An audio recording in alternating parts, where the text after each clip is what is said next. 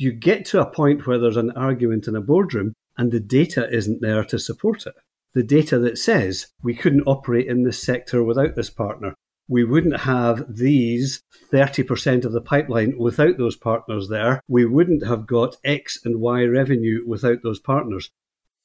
Welcome to the Ultimate Guide to Partnering. In this podcast, Vince Mencione, a proven industry sales and partner executive, brings together technology leaders to discuss transformational trends and to deconstruct successful strategies to thrive and survive in the rapid age of cloud transformation. And now your host, Vince Mencione. Welcome to, or welcome back to the Ultimate Guide to Partnering, where technology leaders come to optimize results through successful partnering. I'm Vince Mencione, your host, and my mission is to help leaders like you unlock the leadership principles and learnings of the best in the business to get partnerships right, optimize for success, and deliver your greatest results. Delivering your greatest results in 2022. For this episode of the podcast, I was excited to welcome Jim Irving, a sales thought leader and an award-winning author who has built an enviable reputation in the world of selling. I was introduced to Jim through a mutual friend, and his series of B2B sales guidebooks are an excellent read for any of us involved in selling. For this episode of the podcast, we talk about the best attributes of selling, partnerships, and business strategy. I hope you enjoyed this episode as much as I enjoyed getting to know Jim Irving. Before we dive into the interview, I'm happy to announce that PartnerTap has become a founding sponsor of Ultimate Guide to Partnering. PartnerTap is the only partner ecosystem platform designed for the enterprise. Their technology makes it easy to align channel teams with automated account mapping, letting you control what data you share while building a partner revenue engine. Jim, welcome to the podcast. Hey, thanks so much for having me on, Vince. You and I have gotten to be fast friends this year. After an introduction, we had a great introduction from our mutual friend, David Roday. And I'm so appreciative of the opportunity to collaborate with you recently. So welcome to the podcast. Delighted to have you collaborating and really looking forward to the next few minutes. Yes. Absolutely. You've built a highly successful business in the world of sales. You're an accomplished author, which I'm looking to get there, right? I'm hoping you might take one or two moments for our listeners to tell us a little bit about Jim Irving. So first of all, you'll notice immediately from the accent that I'm not from those shores. I'm speaking to you from Northern Ireland, and I moved here about 12 years ago, but I'm from Scotland originally. My B2B sales career now covers 45 years. And every time I say that, I think, how on earth can I be that old? So I did 30 years in the corporate world, all tech, hardware, software, SaaS, life sciences. And I started door to door and ended up as that person sitting at the head of the table at the board meetings in large corporates. First 30 years was in corporates, all tier one tech companies. And then the last 15 years, I've been mentoring, supporting, and helping on routes to market, channels, and just everything sales. And then along the way, as you mentioned, over the last 2 years, somehow I've written 3 books. That's quite an accomplishment. 3 books in 2 years. Like, I'm still trying to get the first book out the door. Well, if you've seen the introduction to the book, you'll know what happened, because that put a lot of pressure on. I was still doing all of my work and everything else. My wife, who's incredibly fast on the uptake and sharp, I said to her, look, I think I'm going to do a 3rd book. And she said, now, I should explain, every book is the B2B. So the B2B selling guidebook, the B2B leaders guidebook. And I said, I think I'll do a 3rd. And without a half-second delay, she said, I've got the title for you. And I said, what do you mean? And she said, the B2B divorce guidebook, which was like, yeah, okay, fine. So I'm here on this serious confirmation that this is the last one. So yes. And your latest book, the B2B Sales Top Tips Guidebook, it was really, I think we had one of our first conversations about partnering. And you said, hey, would you like to contribute to the book? Contribute a chapter to the book. So I was really excited to do that. Chapter 30 on the principles of successful partnering. Why do you think organizations overlook or discount partnering? Like, the book is on B2B sales, and there's a lot of amazing tips. We're going to dive into the book here in a little bit. But why do you think partnering sometimes gets overlooked in the selling equation. Everybody says the world's changed. It's SaaS now. Some things are constant. At the start of my career, I believed in partnering, and I still do as much today. But this has been an issue since the very first day that I started. Why do organizations sort of overlook or discount partnering? I would guess there's probably 2 or 3 things. First of all, there are companies that are in specialist areas who simply say, we know best, we're different. No one can help us yet. We're the guys, we're it. And of course, they're missing a world of skill and expertise and knowledge. The second one, I was working at Silicon Graphics, and I was running effectively half of the revenues for Europe, Africa, Middle East. And I was doing 2 cuts. One was all direct sales of half of the technology that the company sold. And the other cut was I was responsible for all partners. So I saw both sides of the equation at the same time. And we were in a board meeting, and one of those conversations erupted. Oh, we should drop the partners. The partners are a cost. They do nothing but cause us trouble. And that conversation went on. And after a few minutes, I said, can we just stop here? And I turned to the CFO and I said, can you tell me what the average discount on all business is through the channel and what it's been for the direct sales force this year?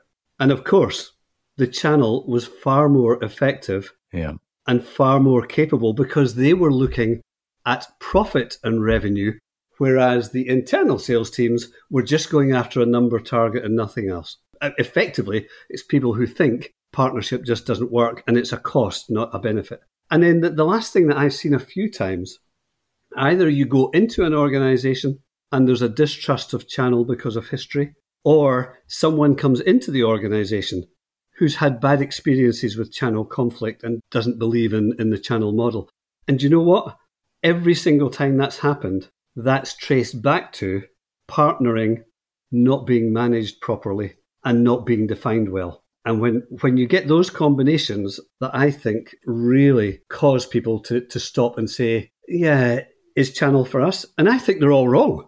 In all the talks I do, all the work I do, I filter it down to the success factors, but I also talk about the failures, like why, and I refer to the failures as the 3 C's. And you hit the nail on the head on the first one, which I call culture. And that culture could be the existing organizational culture. It didn't work here before. That's why it doesn't work now. Like we tried it once. Or somebody comes into the organization, generally a new chief revenue officer who's had a bad experience before. And that experience permeates now into the room. And without trust, or what I call the heroic sales culture, which says it's not a team sport, it's an individual sport. It sort of permeates our sales cultures in many organizations, right? We ring the bell when somebody wins a deal, and it's a team sport, right? And to your point, it's changed. I think the last couple of years, we've seen even more change. I talk about the Accenture study, which says that 76% of CEOs in every industry and every geography believe their businesses will be unrecognizable in 5 years. And that study refers back to ecosystems. And I think people are recognizing, organizations are recognizing now you can't do it alone. Yes. And that's the way it should be. I mean, no organization is big enough to do everything best for everyone. So therefore, it's a fundamental of business that you need to partner and partner effectively. But all too often, it's taken as a secondary option or a secondary path. And I think that's a bad mistake. It needs to be right up there at front. You know, we've lived through this time like no other. I want to talk to you about that. How are things in Northern Ireland? Things have opened up here. I'm in South Florida, so our world is very different, certainly in terms of being able to get out and do things. How has life been in Northern Ireland through this COVID crisis? Yes, I mean, at a personal level, we had a serious long period of lockdown, so no travel, nothing. We've come back out of that, and funnily enough, with the new variant, COVID passes are going to be required to get into restaurants and cinemas and such like, basically proving that you're fully vaccinated. But in the business sense, it's had a real impact. And I don't know about you, but I don't think that things are going to go back to the way they were before this started. In the organizations that I'm dealing with, and also in the large organizations that I'm still connected to, you know, this idea that, the sales force are road warriors and they're out there. The CFOs are now saying, whoa. We've found that we can transact business virtually. Yeah. So there now has to be a gate that you have to jump over. There has to be a value or a strategic benefit. before anybody travels. And I think this hybrid model is going to be a real challenge as we go forward, because there's going to be friction between those in finance that say, well, hold on a minute, last year or 2 years ago, you managed to do the numbers virtually, why don't you carry on? Whereas that face-to-face thing is still very important, but I do see that there's going to be stress there, and I think that's going to be a real issue. And of course, the other thing is that the business world is getting ever more complex, and those 30 startups in a worldwide global village, those 30 startups I've helped in Northern Ireland are all selling and transacting business in the US. So what does that mean? It means there's a real competition, both for attention and for what's best value. And I think that's probably greater than it's ever been before. It struck me, you mentioned hybrid. I think that it is truly going to be a hybrid. We need the human contact. Yes, absolutely. And whether it's once a week going into the office or once a month visiting a client in person, but there is, I think what has sustained a lot of organizations and a lot of sellers has been the fact that we have some connection. Human connection, trust. We talk about trust being in the room, certainly in the partnering, but also in the selling process. And you talk about trust in your book. But I think building and developing that trust, whether you can, like you and I have never met in person, but we have a trusting relationship. We just wrote a book together. Organizations are going to need to understand that, and they're going to need to pivot. Probably the best term I would say, because it will change over time. Yes, it will. And it will continue to morph. But I have seen working at the front line, they're all making those calculations. Do we have that first contact virtually? If it's then okay, do we then have second, or do we move to a meeting? And everyone is trying to find that balance, which of course was never part of the equation before we got into this environment. So before we dive into the book, and I want to peel back a little bit on some of the chapters that you wrote, but what was the impetus to write the first book? And like, why did you decide finally, after this long, very successful career, to finally write a book? I know this sounds, as we would say in the UK, really naff, but I had got things wrong over my career and then figured the better way and then carried on that better way and then learned and done everything across multiple marketplaces. I've worked in about 25 countries and in about 10 or 12 states in the US. And I wanted to give something back. So the first book was quite a small book. It was all about sales fundamentals and trying to help people just not make the mistakes that I made at various points in my career. And then out of the blue, about 4 months after it launched, and I suddenly found myself with an award sticker on the front of this first book as one of the world's best new sales books for 2021. And I thought, that's very nice. But I'd only done half of my career, because half of my career was selling myself and the other half was leading small, medium, large, and then multinational teams. And so the second book is called, guess what? The B2B Leaders Guidebook. And it's about building primarily sales, but also small, medium business, owner-managed business, startups, how to build a high-performance culture and how to lead, all based on a little bit of theory and a ton of experience, sometimes of getting it catastrophically wrong. So I did that, and after I got over the hurdle of Yvonne's response, the third book, I started to write, and I thought, I'd like to get some other voices in this. And I started off genuinely thinking, A, I wonder if anyone would be interested, and B, if I can get one or two other voices, that would be really nice. And of course, as you know, at the end of the day, I have written 10 more chapters, and 26 other leading authors have contributed on pricing, negotiating, partnering from you, which is a fantastic chapter. A very different book to write when you're trying to manage 26 others, as you can probably imagine. But what's come out of it has been just fantastic, and the initial reviews have been great. We've got so many people who've contributed their time. There are 3 authors from the US, 2 from Canada, 1 from Australia, several from Europe, a pile from the UK. But the interesting thing is they've all looked at an area or worked in an area and are real domain specialists. What I love about the book, especially, is that it is a guidebook that you can kind of thumb through. And like, as sellers are always faced with a conundrum, like, why is this deal stuck, or what am I doing wrong? And it's kind of a checkup from the neck up, right? You can go through the book, and I love some of your chapters, like consistency, researching me, getting your priorities sorted, developing yourself. Some of these chapters are fundamental principles, but they're not long read. I'm not going to read 40 pages to get to the one nugget. The nugget's there. I love that. Yeah. And you know what? We've all been there. When I started writing the first book, I said, I do not want what I write to ever be those sales books that every salesperson has bought. And they're 300 pages. And the first chapter talks about some part of the process that's the only way to do things for 20 or 30 pages. I want to go in, see a topic that interests me, handling objections, and 3 pages later have 7 or 8 ideas of things that I can do. So we're going to provide links in our show notes. Hopefully all of our listeners will pick up a copy of the B2B Sales Top Tips Guidebook, but also your other 2 books. We'll make sure we spotlight all 3 of the series. And I want to spend some time here. As you know, this Ultimate Guide to Partnering is much about partnerships. I, like you, spent early part of my career carrying a bag.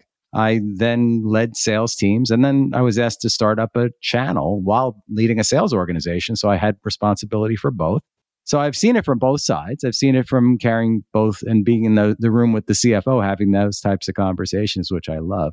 But you have a tremendous amount of experience with partnerships as well. And I was hoping that you could share with us your thoughts on what you believe what characteristics do you believe make a great partnership? I think there's an obvious starting point here before I go into anything else. And that's that the partnership needs to be of value to both parties. So that's a fundamental. If it's not, it's never going to work. So do you see value in working with the partner? And that's in both directions.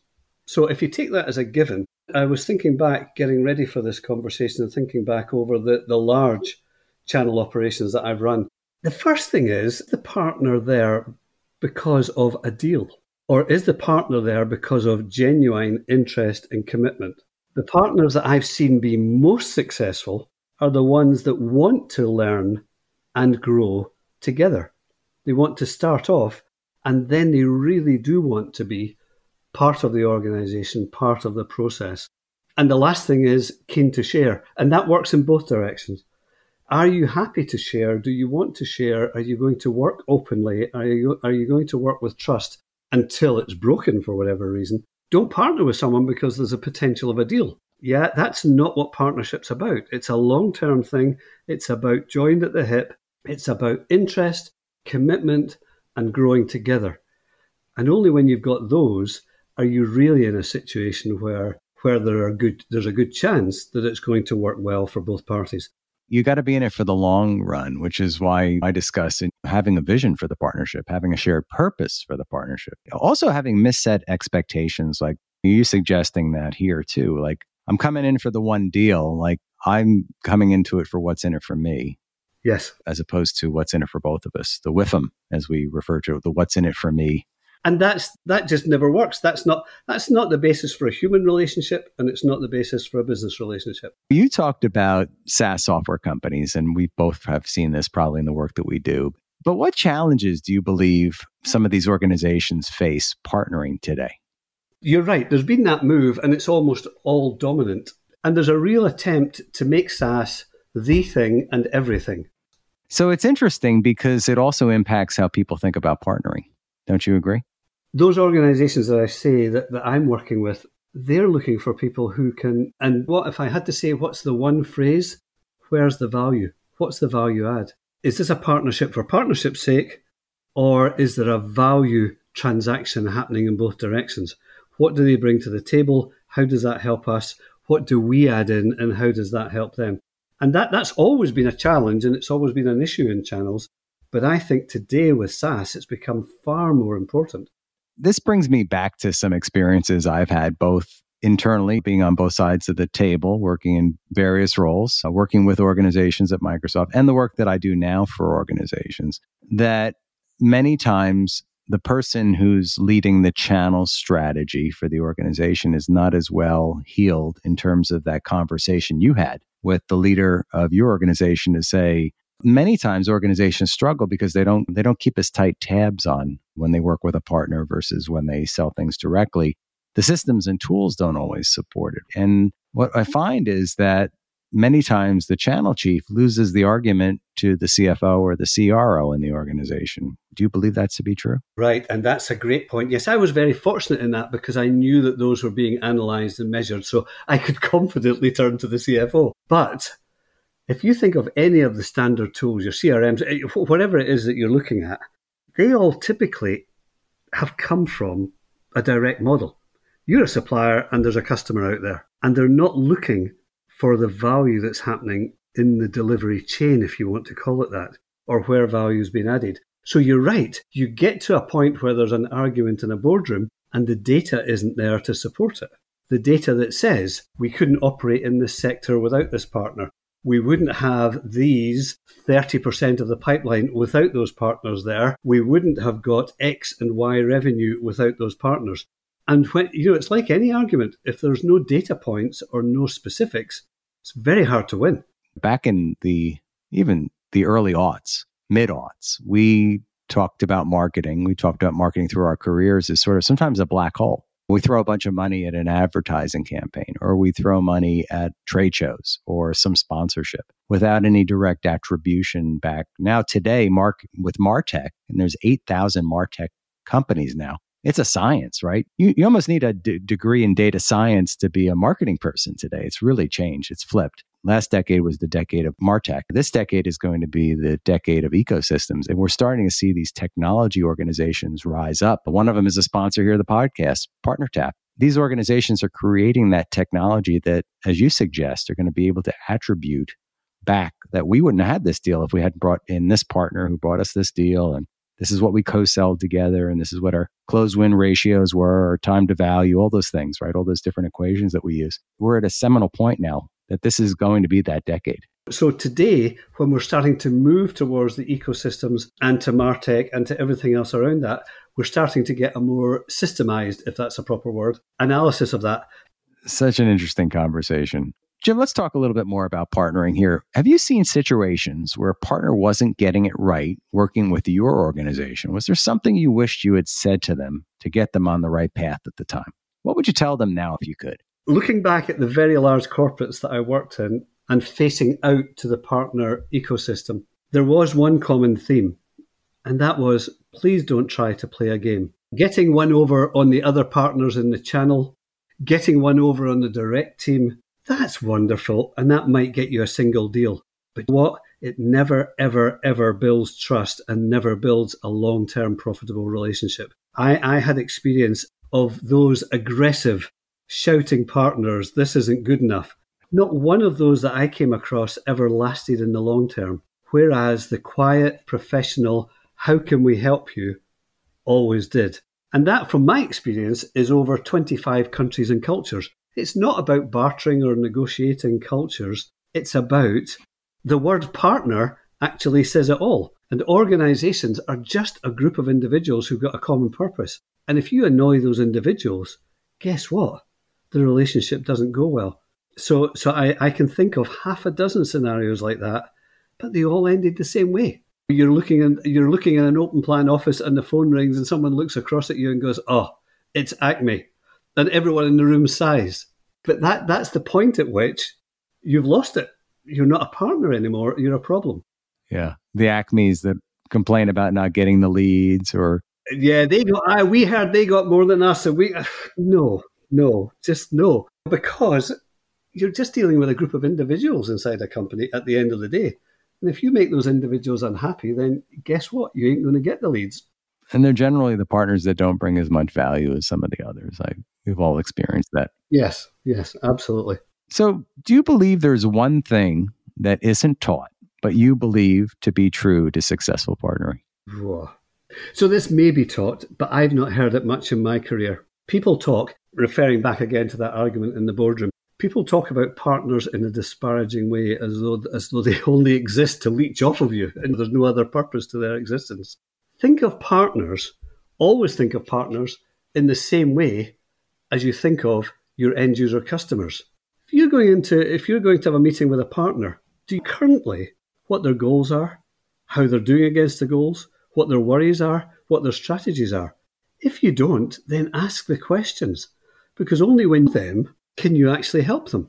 And success comes out of that. There's a great phrase from my history. It's never about customer satisfaction.